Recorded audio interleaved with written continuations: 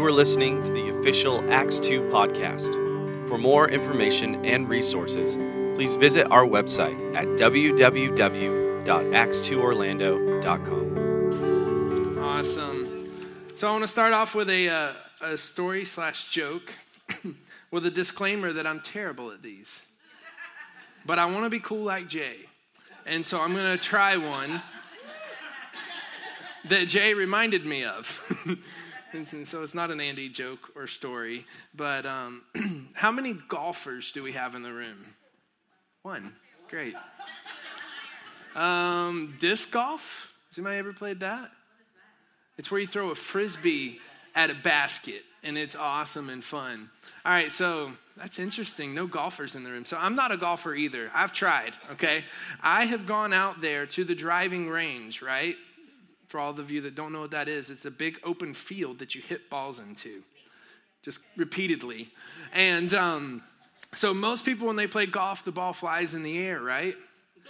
Mine rolls on the ground every time, no matter what I do.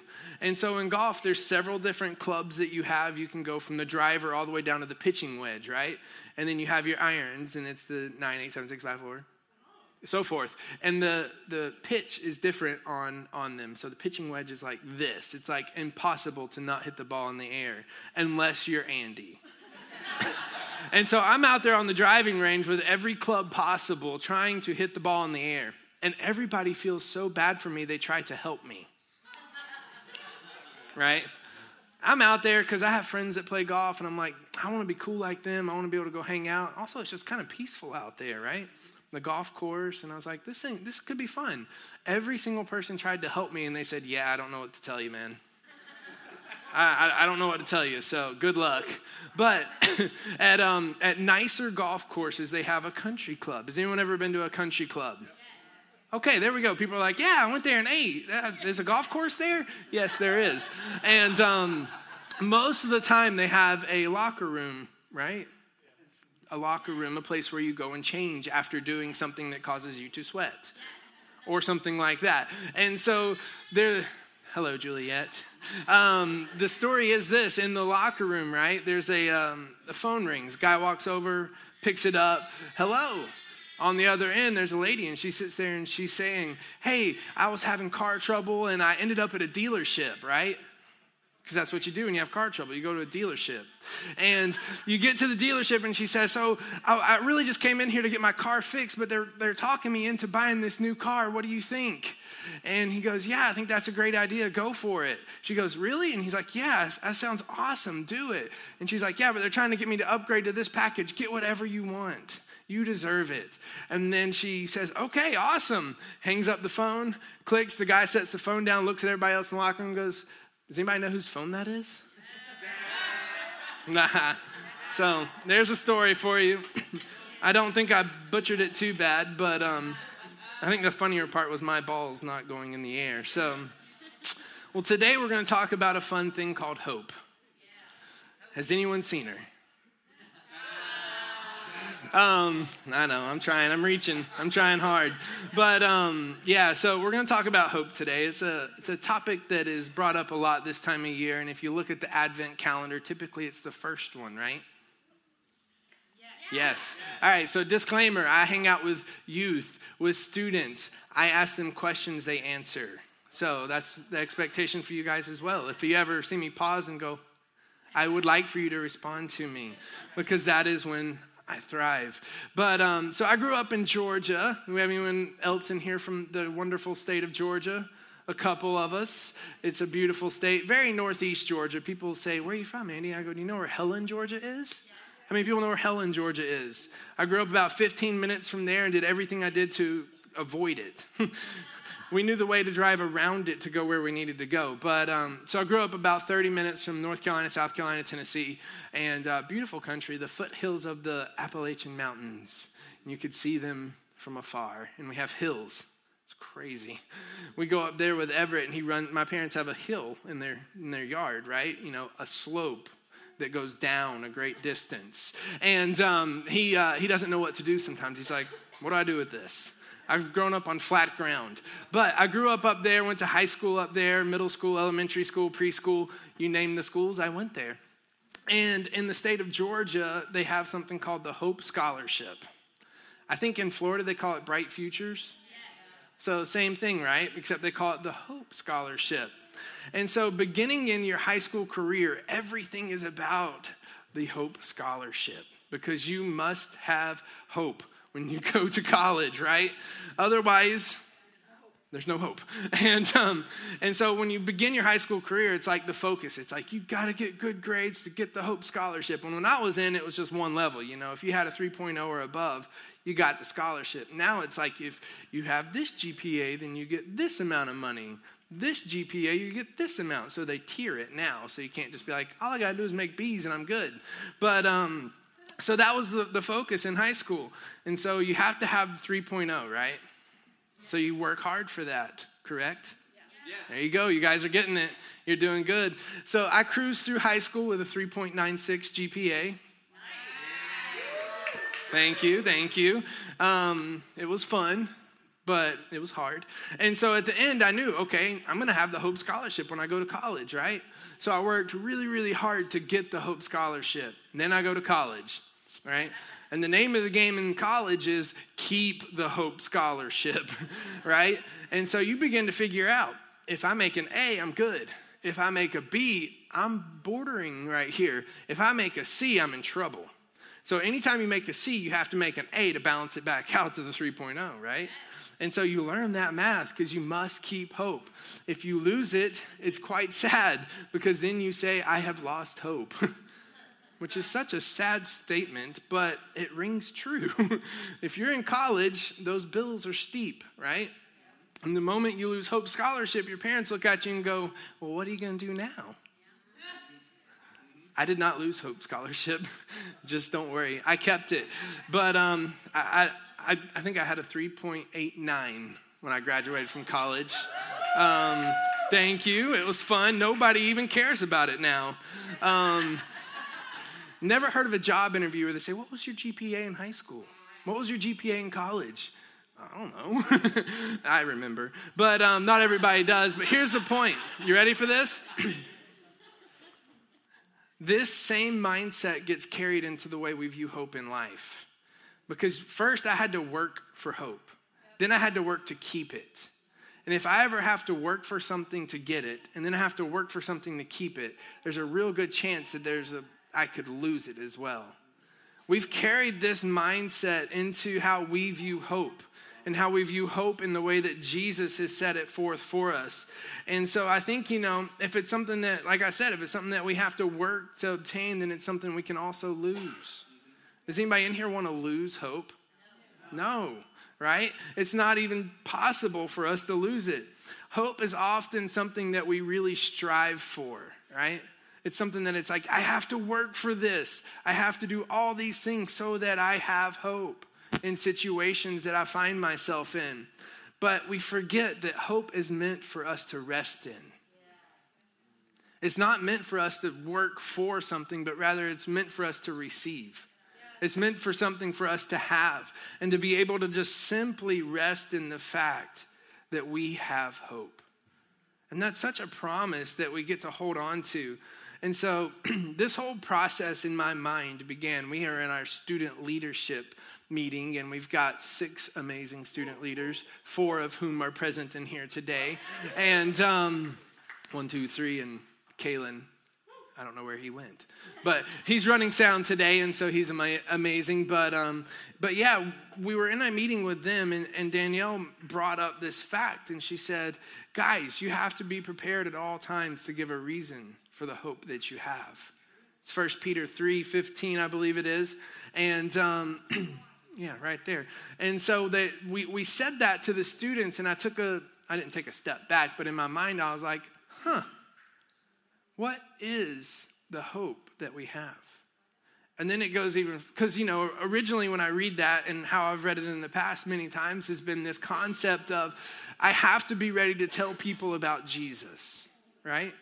And that's so true and that's so good, but there's so much more to it, right? there's so much more to the fact that this is something more than just telling people about Jesus. It's telling people about what Jesus has done for me.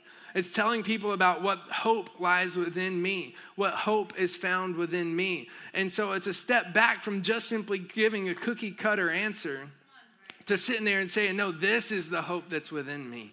This is the hope that I have that's different from the hope that they have, right? So often it gets boiled down to wishful thinking. And that's just not good. A definition of hope that the world loves to say, and it's going to be up there, but hope is commonly used to mean a wish. Yeah. Its strength is in the strength of the person's desire. That does not sound like hope, right? That sounds like having to work really, really hard to hope that something happens. And so when you boil that down, it really boils down to simply wishful thinking. And so this is a definition that's very commonly used for hope, right? Do you guys know the difference between common and normal in the way we view that? Common is what most people do. Normal is what we do. And we make that distinction in our minds because we can look out at the world and say, what these guys are doing is normal. It's normal. What teenagers are getting into today, it's just normal. We need to be abnormal. But no, we need to shift what normal looks like. And so we step away from that and we say, that's very common, right? The flu is common, but it's not allowed here. It's what's normal that matters. And so we make that distinction in our minds and we begin to move in that, and it begins to shift things. And it begins to change things. And so this version of hope right here is this right here. You ready? I hope I win the lottery. If you play the lottery, then you say that. Some of you are like, I don't do that. I'm like, okay, if it reaches 300 million, I do it. I mean, it'd be fun to cut the church a check, $30 million. Woohoo, what are we going to do now? But another one is this, Georgia played a really big football game on December 2nd in Atlanta, the SEC championship against the juggernaut of Alabama. Right, nobody likes them. And that day I was saying, I was at Disney World. It was fun. Of course I was wearing my shirt, my Georgia shirt. And everybody goes, I hope you guys win today. I hope you guys win today, because everybody hates Alabama. And then I was saying, yeah, I hope so too. Wishful thinking, right? We lost. So that hope obviously didn't work. But so often we boil down hope to look like that. We boil down hope to look like wishful thinking. And it's crept into our minds. It's crept into the way that we do things. And so when we begin to proclaim something, it's like, man, I really hope this happens. What if it was like, I have a very strong desire for this to happen? I'm not telling you to change your language. I'm just asking you to check your mindset on the way that you view things. Because hope has been broken down to that. Hope has been broken down to wishful thinking rather than a heavenly principle that's built on the person of Jesus. And that's when things begin to shift. That's when things begin to shift. And so if I am to say, what is the reason for the hope that you have within? And you're like, well, Jesus came, he died, he saved me, I don't have to go to hell. That's a lot of times where it stops. And then what is it? Simply fire insurance. Sold to you by your local church. And that's not what we're going after. That is a huge part of it, right? That's part of the story, but it's not the entire story. It's not the entirety of what God has for us. It's not the entirety of what Jesus has for us. In the Bible, in the way that we view things, this is what hope is. You ready? It's going to be up here. Hope is the confident expectation of what God has promised, and its strength is in his faithfulness. Isn't that good? Let's read that again, all out loud together. Are you ready? A one, a two, a 1, 2, 3. Hope is the confident expectation of what God has promised, and its strength is in his faithfulness. The strength of that hope is not found in you.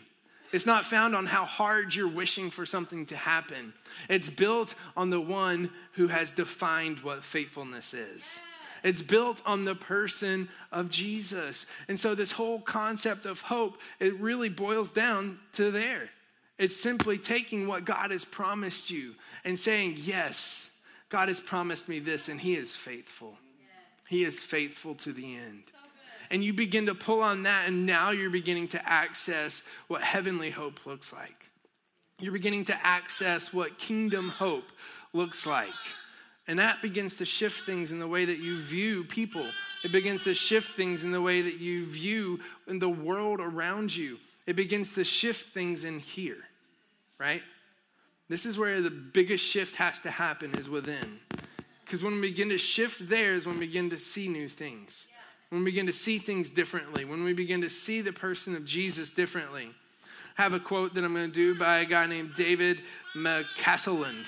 That may not be his actual name, but how you pronounce it, but that's how we're pronouncing it today. So, Jesus came to turn our darkness into light. Isn't that beautiful? Jesus came to turn our darkness into light, to transform our despair into hope, and to save us from our sins. I love the way this is put, because this is what he did.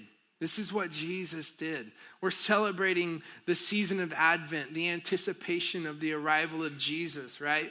Obviously, he's already came. We know that. But we still love to celebrate what he did. We love to celebrate that he stepped down out of heaven and into a manger, right? And the way that he did that. And Jesus came to turn our darkness into light and to transform our despair into hope and to save us from our sins. So many times people love to look at the world today and say there is no hope. They love to look at the world and point out all the problems. But it takes zero faith to do that, right? Zero faith to do that. Jesus came to take us from despair into hope. He came to take from darkness into light. And that's the hope that we get to celebrate. I have a good friend. His name is Albert Levings. And he is he's a good friend of mine. He's a part of the organization we're a part of called Family Discipleship Ministries. And he's a brilliant communicator. One day you guys may be blessed enough to hear him. And so I sent him a text message and said, "Hey, Albert, what do you think hope is?" And this is what he said: "Hope is knowing there is nothing left to prove. The tomb is empty, and all that's left to do is enjoy." Albert Levings, Andy Steinspring. And some of you will catch that reference. The rest of you, you can ask me about it later. And so I love the way he puts that. He's so good with words and so good with the way that he sees things. But hope is knowing there's nothing left to prove. Yes. The tomb is empty, and we simply get to enjoy that. And when our hope is built on something like that, your hope cannot be shaken, right? Your joy can't be taken away. Hope and joy, they're like this. They're like this. When they're together, it's good. But when you begin to lose hope, you begin to lose joy. When you begin to lose joy, you begin to lose hope. But you forget, I have them all the time. They can't be taken away from me. Yeah. He also said this: it's an awareness that there are unseen realities around us at all times, because there's a divine creator that is encouraging us and constantly strategizing ways to get us to our deepest joy. Isn't that good? He has good things in mind for you. He has good plans for you. God's purpose in what he wants to do is to take us to the next level, and then take us to the next level, right? Glory to glory, to glory, to glory. It doesn't stop. And so in that, we begin to access what hope looks like. We're going to read now a passage that's commonly read this time of year, Isaiah 9. However, typically when I've read it, it's always started in verse 6. But we're going to start in verse 1 today. So, why? Because you should read the whole chapter, right? And I love this. This first verse right here just hits me in such a way when talking about hope, when talking about the coming of Jesus, because we have to take a step back and look at the people during this time, right? It wasn't exactly roses for them. They didn't have buildings they would come into and worship together all the time. You know, community looked different. Imagine the hope that they had to carry when they were walking through the desert, trying to get to the land that was promised to them. But they're sitting there and they're like, I just don't have it yet, but I still have hope for it. Or what about when they were in slavery in Egypt? The Israelites in slavery in Egypt, did they lose their hope? No. Why? Because they saw what was in front of them. They said, there is a king that is coming for us. And now we have the privilege of saying that king has came. And now he lives in us and he dwells among us. And so if we get that perspective into our minds of this is hope before Jesus, this is hope after Jesus, it begins to shift things, it begins to move things. But there will be no gloom for her who is in anguish. Isn't that beautiful? There will be no gloom for her who is in anguish. In the former time, he brought into contempt the land of Zebulun and the land of Naphtali. I'll just sneeze. Achoo! But in the latter time, he has made glorious the way of the sea, the land beyond the Jordan, Galilee of the nations. Next verse. The people who walked in darkness have seen a great light. Those who dwelt in the land of deep darkness, on them a light has shone. You have been multiplied. You have multiplied the nation. You have increased its joy. They rejoice before you as with joy at the harvest, as they are glad when they divide the spoil. For the yoke of his burden and the staff for his shoulder, the rod of his oppressor, you have broken as on the day of Midian.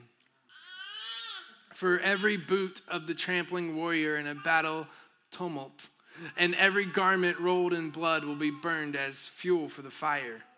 Here it is. You ready? They're setting the stage, right?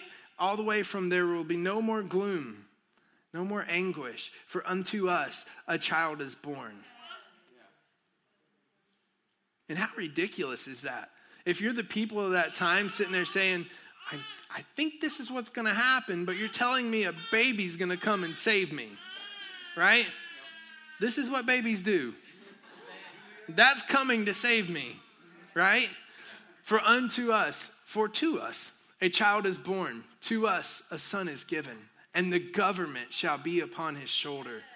And his name shall be called Wonderful Counselor, Mighty God, Everlasting Father, Prince of Peace. On the increase of his government and peace, there will be no end. On the throne of David and over his kingdom, to establish it and uphold it with justice and with righteousness from this time forth and forevermore. The zeal of the Lord of hosts will do this. Isn't that beautiful? For to us a child is born, a Savior is given. He may be called Wonderful Counselor, Mighty God, Prince of Peace. That's where hope is built. It's built on the person of Jesus. And if you step away from that, then you begin to miss it. It begins to become about you. It begins to become situational, right? Circumstantial. Does every single moment in your life always look like it is full of the most hope? Wow. There was a time when Alabama was driving down the field and hope was beginning to fail in the wishful thinking sense. And so in that moment, I could sit there and go, well, hope is lost. Hope is gone. Because that's based on a circumstance. And I kind of did that. I got up and went to the kitchen. I was pleasant to be around. When hope is circumstantial, when this thing is circumstantial rather than built on the principle of Jesus, it begins to be easily shaken. And then I know a lot of you guys know this. I just want to remind you of it today. In this season that we're in, that hope is something more than the wishful thought. Hope is built on a foundation of Jesus Christ. And it goes nowhere without that. It's empty without that. It's void without that. But with it brings life. With it brings hope. With it brings love. 1 Peter is where we're going to hang out for a few minutes. If you have your Bibles or your digital Bibles, you can go there, 1 Peter 1, and we'll be there for just a second. It's an appropriate passage to talk about hope, right? The little heading is Our Living Hope. Seems like a good place to go. So, 1 Peter 1. From Peter, an apostle of the Jesus, the anointed one, to the chosen ones who have been scattered abroad like seed into the nations, living as refugees to those living in Pontus, Galatia, Cappadocia, and throughout the Roman provinces of Asia and Bithynia. You are not forgotten. Verse 2. How beautiful a statement. You are not forgotten. This is in the Passion Translation. How many times have you felt forgotten at work, at home, with your friends? How many times have you heard, oh yeah, we were hanging out grilling wings yesterday, and then you're like, oh, I wasn't hanging out grilling wings. I was forgotten. Or there was a makeup party. Isn't that what girls do, makeup parties? I know, I'm kidding. Don't throw things at me, please. There's times when we have felt forgotten by our friends. There's times when we have felt forgotten by the church. There's times when we have felt forgotten by family. There's times when we have felt forgotten by the people at work, or when someone gets a promotion above you, you feel forgotten. However, Jesus, God, the Word of God says, you are not forgotten. For you have been chosen and destined by the Father. The Holy Spirit has set you apart to be God's holy ones and obedient followers of Jesus Christ, who have been gloriously sprinkled with his blood. May God's delightful grace and peace cascade over you many times over. Now we're going to stay on this verse for a minute. We're going to break it down to 3 points, because every good message has 3 points, right? Yeah. I like to have subsets where you have 3 points, 3 points, 3 points, 3 points. Did you guys notice we ended at worship at 11 today? I still have an hour to go. Aren't y'all excited? Oh, man. So we're going to start off with that simple fact that you have been chosen by Father God. How beautiful is that? You have been chosen by the very one that made life exist. You have been chosen by the very one that created the universe. No matter what you're going through, no matter where you find yourself, no matter what situations you find yourself in, you have been chosen by the very one that created everything. And there's something beautiful about this whole fact of being chosen, right? My wife chose me. That's right. Luckiest man ever to be chosen by her, to spend forever with her, right? Our children we did not choose, however. They're amazing, and they're a gift from God, a total gift from him. And so there's a family that we know that has a couple biological children, and then they have one child that they adopted. And adoption is such a beautiful thing. It's an incredible thing. I mean, it's what we're talking about right now, is being adopted into the family of God and chosen by him. And so one day, the child that was adopted was struggling. They're like, yeah, they're your biological kids, and, I'm not. And they, of course, they don't differentiate their love or anything. They treat them like their own child. And the dad looks at the child that day, and he says this. He said, you know what? God gave us your siblings, but we went out and we chose you. And that child knew there's a difference. I have been chosen by my Father. He chose for me to be his daughter. And the same thing applies to us when it comes to our relationship with Jesus. He chose us. He chose us. He chose you individually, not as a group. I just think that's such a beautiful thing to see, and a truth to grab hold of. In the old Hebrew culture, if they were to adopt someone into the family, they could never disown that person. They could never disown that child. Their own children they could disown, but that one they never could. And I think that same thing applies with God, right? He doesn't sit there and say, yeah, I chose you, but now I'm going to forget you. Bloop. Not today. No, he chose you, and he chose you to be a part of his family and to be with him forever. And I think this whole concept of being chosen is one that's forgotten a lot, right? Because it feels very special to be chosen, right? On the playground, growing up, we're playing kickball, we're playing basketball, something like that. It feels good to be chosen, right? It feels good when that person looks at you and says, yes, I want you on my team. I want you on my team. I want you on my team. It hurts when you're not chosen. A lot of times we boil that down to, yeah, that's just kids on the playground. But we have feelings like that too, right? We have feelings like that too. And there's many times when we may not be able to put our finger on it, but we feel like we were not chosen. We feel as though we were not picked to be a part of something. We were not picked to have a certain gift in the church. Ha ha. That's funny. Yeah, we invite Holy Spirit in our life, and he doesn't say, oh, you can have my foot. I'm going to reserve the hand for Danielle. I'm going to reserve the mouth for Andrew. No, he says, yeah, you have me. You have all of me inside of you. And so with this whole picture, God has chosen us. And here's the beautiful part, right? It's already determined. He will say yes to you. It's not that nervous moment of, maybe not when you're proposing, because most of the time you have a pretty good idea when you're going to propose that person's going to say yes.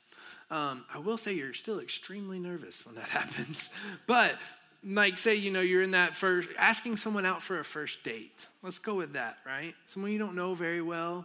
You don't exactly know how they're going to respond to you. And you go, hey, would you like to go grab coffee? No. Okay. Goodbye. You can find yourself in those situations sometimes.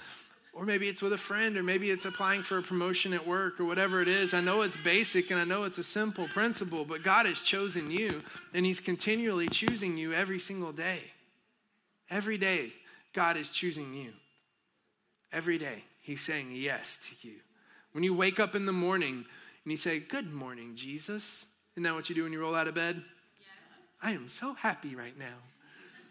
He's choosing you in that moment. He's choosing you in that time. He's choosing connection with you. He's choosing intimacy with you. And that's a good spot to find your hope in, right? The creator of everything is choosing you. Even when someone else doesn't, he is. The next part is the Holy Spirit sets you apart as holy. It's fun. Holy Spirit sets you apart as holy.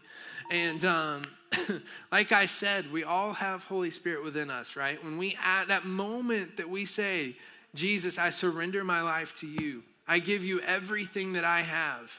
I give you all of me, and I'm going to follow you for the rest of my days. At that moment, you have Holy Spirit inside of you.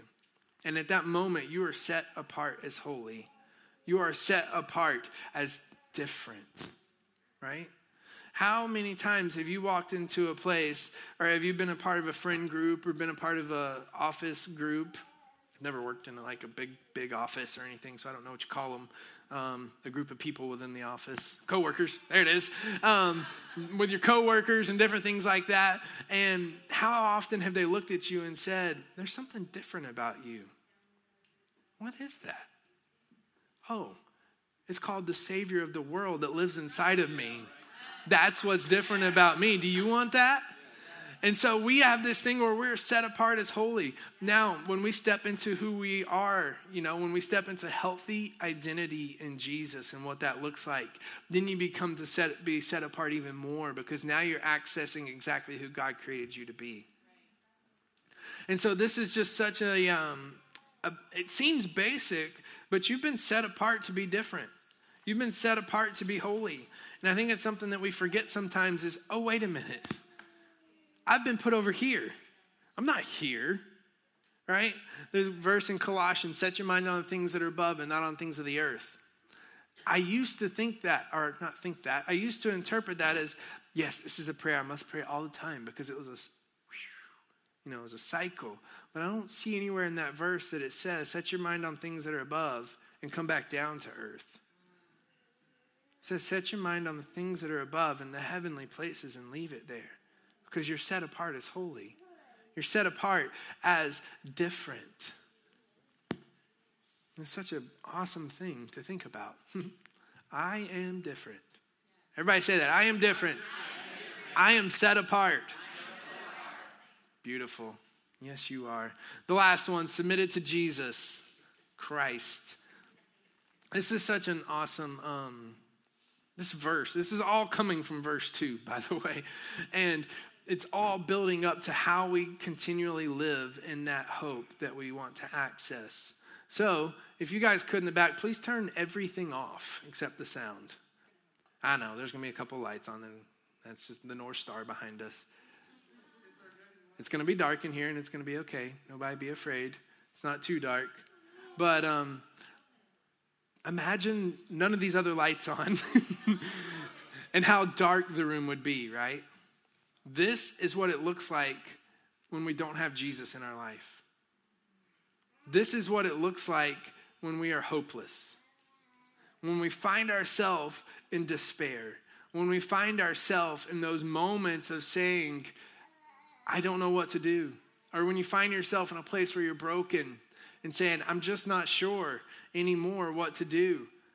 But there's two different parts to this. The first one is, this is where we live before we have Jesus, right? We live in this place that seems very dark. It seems like everything is lost. But then when you take a moment and you invite Jesus in, then there's light, right? And that's what Jesus does. Jesus comes in and expels the darkness. And so now you can all see this candle, right? The darkness cannot put it out. The fact that it is imagine, it's black in this room and there's no other light around it, it's not going to put this light out. Because light expels darkness every single time.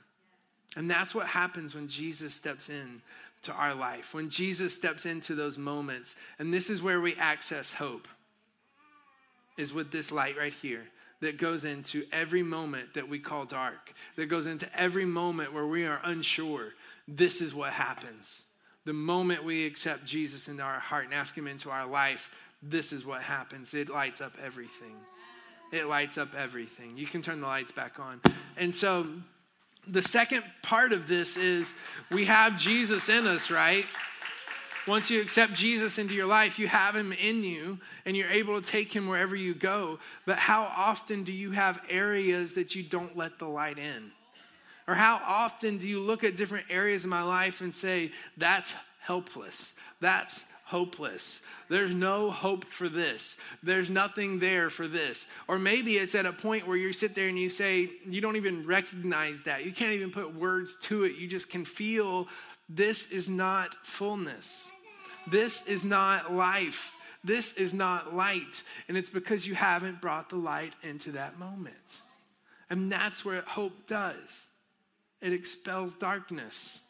It comes in and it makes things different. Hope comes in and makes a difference in your life. It makes a difference in what you go after. It makes a difference in the way that you see things. And that's what Jesus does for us every single time. It's why he came. You know, God sent his son with the end in mind, right? Yes. It wasn't an accident like, hey, go down there and play with them. Oh, I think we'll do this. He came to die. And came to die that we would live in the fullest, right? And so often we can get so somber in that thought. I'm not saying he came to die so that we could live. No, but there's something so beautiful about it. There's something so beautiful about it. He came so that we could have hope. And inviting hope into every area of our life is something that we must do. We have to look and examine ourselves, right? Examine ourselves and say, are there areas in my life that I'm lacking hope? Are there areas in my life that I'm not fully accessing all that God has for me? Are there areas in my thought life? Are there areas in the way that I'm thinking that I have not brought hope in? Because I feel like we do that a lot. I do that a lot. I'll find myself going down a rabbit trail that I don't need to be going down. And then I'm like, oh wait, that's not hope. That's death. Right? Yes. It comes and it steals joy. It takes away from life. And it takes away from living it to the fullest, which is what he has for us. And so we have to invite hope into every area of our life. There's a spoken word that I love that we're going to play for you guys in just a second. And it is what it is. It's words that are being spoken in a rhythmic way usually. And it's a guy that just talks about hope and the different definitions of hope. And so they're going to play that video for us, and then I got a couple things after that.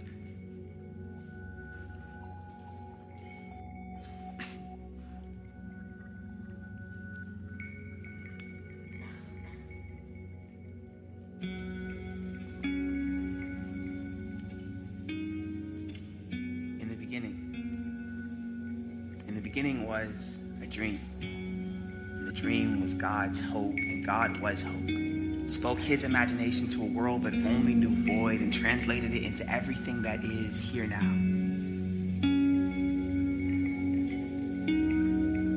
That hope has come again. In the midst of despair and nightmares, God's dream for our lives has come true.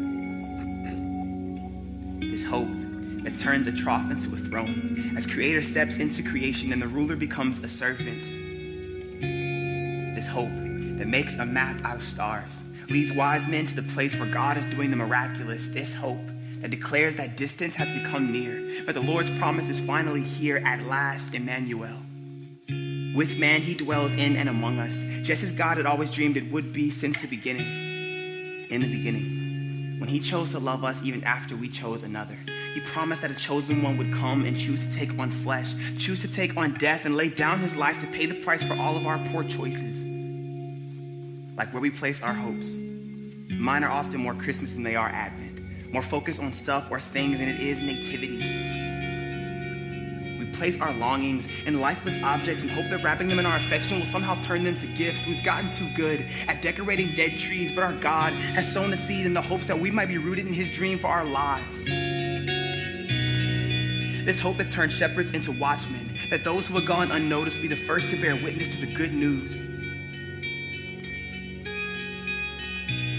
This hope that turns doubters into dreamers, for just as God's Spirit had moved in Mary's womb and also on the canvas of Joseph's mind, our God has coated many colors on his paintbrush to paint his imagination on the backs of our eyelids. See now.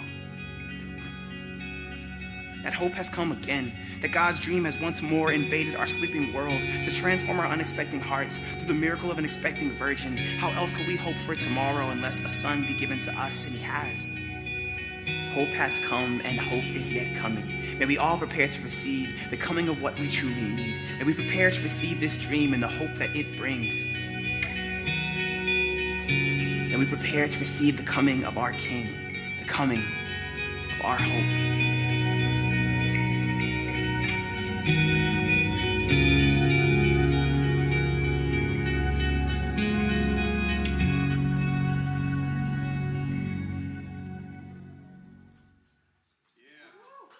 Isn't that good? I love just the way he puts words to that and puts words to what hope looks like and ways that we can misconstrue what it actually is. And I woke up last night due to a baby talking to me. She's learning how to sleep. That's a testimony. It's good. But I was up. It was 2:38 a.m. And I was sitting up and I took the monitor out because we're working on teaching her how to go back to sleep. And she did in like 3 minutes, which is major testimony. But I was sitting out there and I was reminded of a friend of mine. And this isn't always something that's exciting to talk about, but I had a friend and his name was Stuart Tinch. And I met him when I was in the first grade, I believe it was. His mom was the art teacher at our school, and it was fun. He had a house on Lake Burton, which is amazing. If you don't know, but Lake Burton in Georgia is like one of the lakes. Nick Saban has a place on it, head coach, football, Alabama. It's really small. But anyways, this friend of mine, I grew up with him. We went to elementary school together. We were in middle school together. We were in high school together. We were in college together. And he didn't live in the same dorm room. We had 4-bedroom, 4-bathroom apartments, so rough dorm life. But he was in the one next to us, but he kept all his food in ours, and he was in our room all the time and all this stuff. But he had Jesus in his heart. He loved Jesus not with everything that he had, but he loved Jesus. He really loved him. You know, I know because I sat in the back of our youth room one night when I was a teenager with him, and I said, "Do you even know Jesus?" And he said, "Yeah, I do." He said, "I don't know why, I just don't go to him."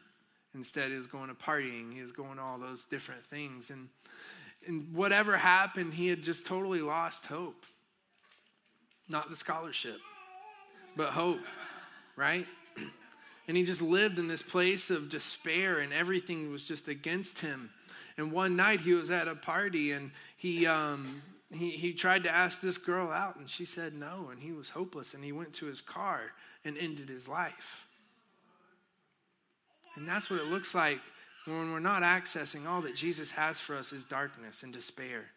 When it seems like there's no light at the end of the tunnel. When it seems like there's no hope that we can access, right? He felt like nobody loved him. He felt like nobody cared. He stood up and spoke to 1,000 people at his funeral. Hope is a person. And when we forget that and we make it circumstantial, it's not fun. It's not fun. But when we say yes to Jesus and we invite him into every area of our life, even the ones that are hard, hope begins to be something that we can take hold of. Hope is something that we have. It's not based on an emotion. It's based on a person. And it's something that we get to carry with us and we get to give to others. And that's what's so awesome about Jesus and what he does for us. Romans 5 says this. And I think it really sums up that whole Advent season, everything that we talk about, right? Hope and joy and peace and love. Our faith in Jesus transfers God's righteousness to us. And he now declares us flawless in his eyes. This means we can now enjoy true and lasting peace with God. All because of what our Lord Jesus, the Anointed One, has done for us. We don't have to strive to be perfect. We strive to be in relationship intimately with the Father, and from that comes character. From that comes knowing how he wants us to live, right? It's not, I have to do these things, but I get to please. I get to be a part of something bigger than myself. Our faith, verse 2, guarantees us permanent access into this marvelous kindness that has given us a perfect relationship with God. What incredible joy bursts forth within us as we keep on celebrating our hope of experiencing God's glory. But that's not all. Even in times of trouble, we have a joyful confidence, knowing that our pressures will develop into patient endurance. And patient endurance will refine our character. And proven character leads us back to hope. What is proven character? It's Jesus, right? And when that's the basis, when that's what we go back to, it leads us back to hope. And this hope is not a disappointing fantasy, because we can now experience the endless love of God cascading into our hearts through the Holy Spirit who lives within us. Hope is a person that stepped down out of heaven. It's something that we have continual access to. And we get to invite hope. We get to invite Jesus into every moment of our lives. We get to invite him into those family conversations that you're going to be having over the next couple days, right? Everybody's so thrilled about those all the time. But hope is something that we get to release to other people. Hope is something that we get to also pull on and say, yes, I have hope. The world tried to steal it, right? In an election a couple of years ago, one of the mantras was hope, with a picture of someone other than Jesus on it. And it's funny a lot of times how counterfeit stuff is trying to take away from what is actually reality and where it's actually found and where true power is found in that. And so as we're in this season of Christmas, we're in this season of celebrating Jesus, it's important that we celebrate the hope that Jesus brought also. And so I'm going to have Danielle and Blake are going to come back up, just the two of them, and they're going to lead us in that song, The Living Hope, again. I'm going to blow out the candle, but this is just for safety reasons. And yes, so thank you. All my wishes will come true now. One candle. But they're going to lead us in that song that we sang earlier, A Living Hope. And I want us to do a couple different things during this song this morning. I want them to go back into it because I think it's really good. I think accessing and talking about our living hope is something that can be a good reminder for us of, yes, actually I do have hope. Actually, in all these moments I thought I didn't, I do. And it's something that I get to go back to and something that I get to access. And, oh gosh, that's heavy. And so as we do this morning, I'm going to read the rest of that 1 Peter to us as they're getting set up. I just want us to reflect on what this looks like, okay? You are not forgotten. Going back to verse 2. You are not forgotten, for you have been chosen and destined by Father God. The Holy Spirit has set you apart to be God's holy ones, obedient followers of Jesus Christ who have been gloriously sprinkled with his blood. May God's delightful grace and peace cascade over you many times. Celebrate with praises the God and our Father, Lord Jesus Christ, who has shown us his extravagant mercy. For his fountain of mercy has given us a new life. We are reborn to experience a living, energetic hope through the resurrection of Jesus Christ from the dead. We are reborn into a perfect inheritance that can never perish, never be defiled, and never diminish. It is promised and preserved forever in the heavenly realm for you. And that, Charlie Brown, is the story of hope that Jesus brings to us. It's the story of hope. It's what we have access to. It's not wishful thinking, it's a person. And so they're going to lead us this morning in this song. And I'm going to invite a couple members of our ministry team just to stand on either side, please. And I want just to take a moment and reflect in our lives and say, Jesus, where are some areas that I have not invited hope into? Or where are areas in my life that I have felt have been in despair, that I have felt to have been in gloom, that I have felt to have been in agony? And then ask him into it. It's that simple. Jesus, come, bring the light. And when he does, it expels the darkness, right? And then also we're just going to have the opportunity just to celebrate the hope that we have. Celebrate the living hope that we have within us, and celebrate that fact that Jesus did this for us and now we have this hope.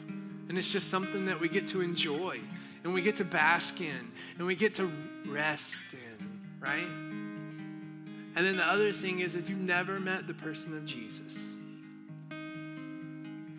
I have friends up here that would love to introduce you to the living hope. And that's true and lasting forever and ever. And so I'm going to pray for us, and then they're going to lead us in this song, and then I'll come back up and close us in a minute. So everybody stand up with me. Yeah, Jesus, we thank you that you're our living hope. We thank you that hope has a name, and it's Jesus. We thank you that in this season of celebrating you, that we get to look and say, I have hope because I have you. Because you stepped down out of heaven, you brought hope that lasts for eternity. You brought hope that cascades over every situation, over every circumstance that I find myself in. Jesus, you are our one true living hope. We thank you for that, Jesus. Thank you for listening to the Acts 2 podcast. Love God, love people, and live life.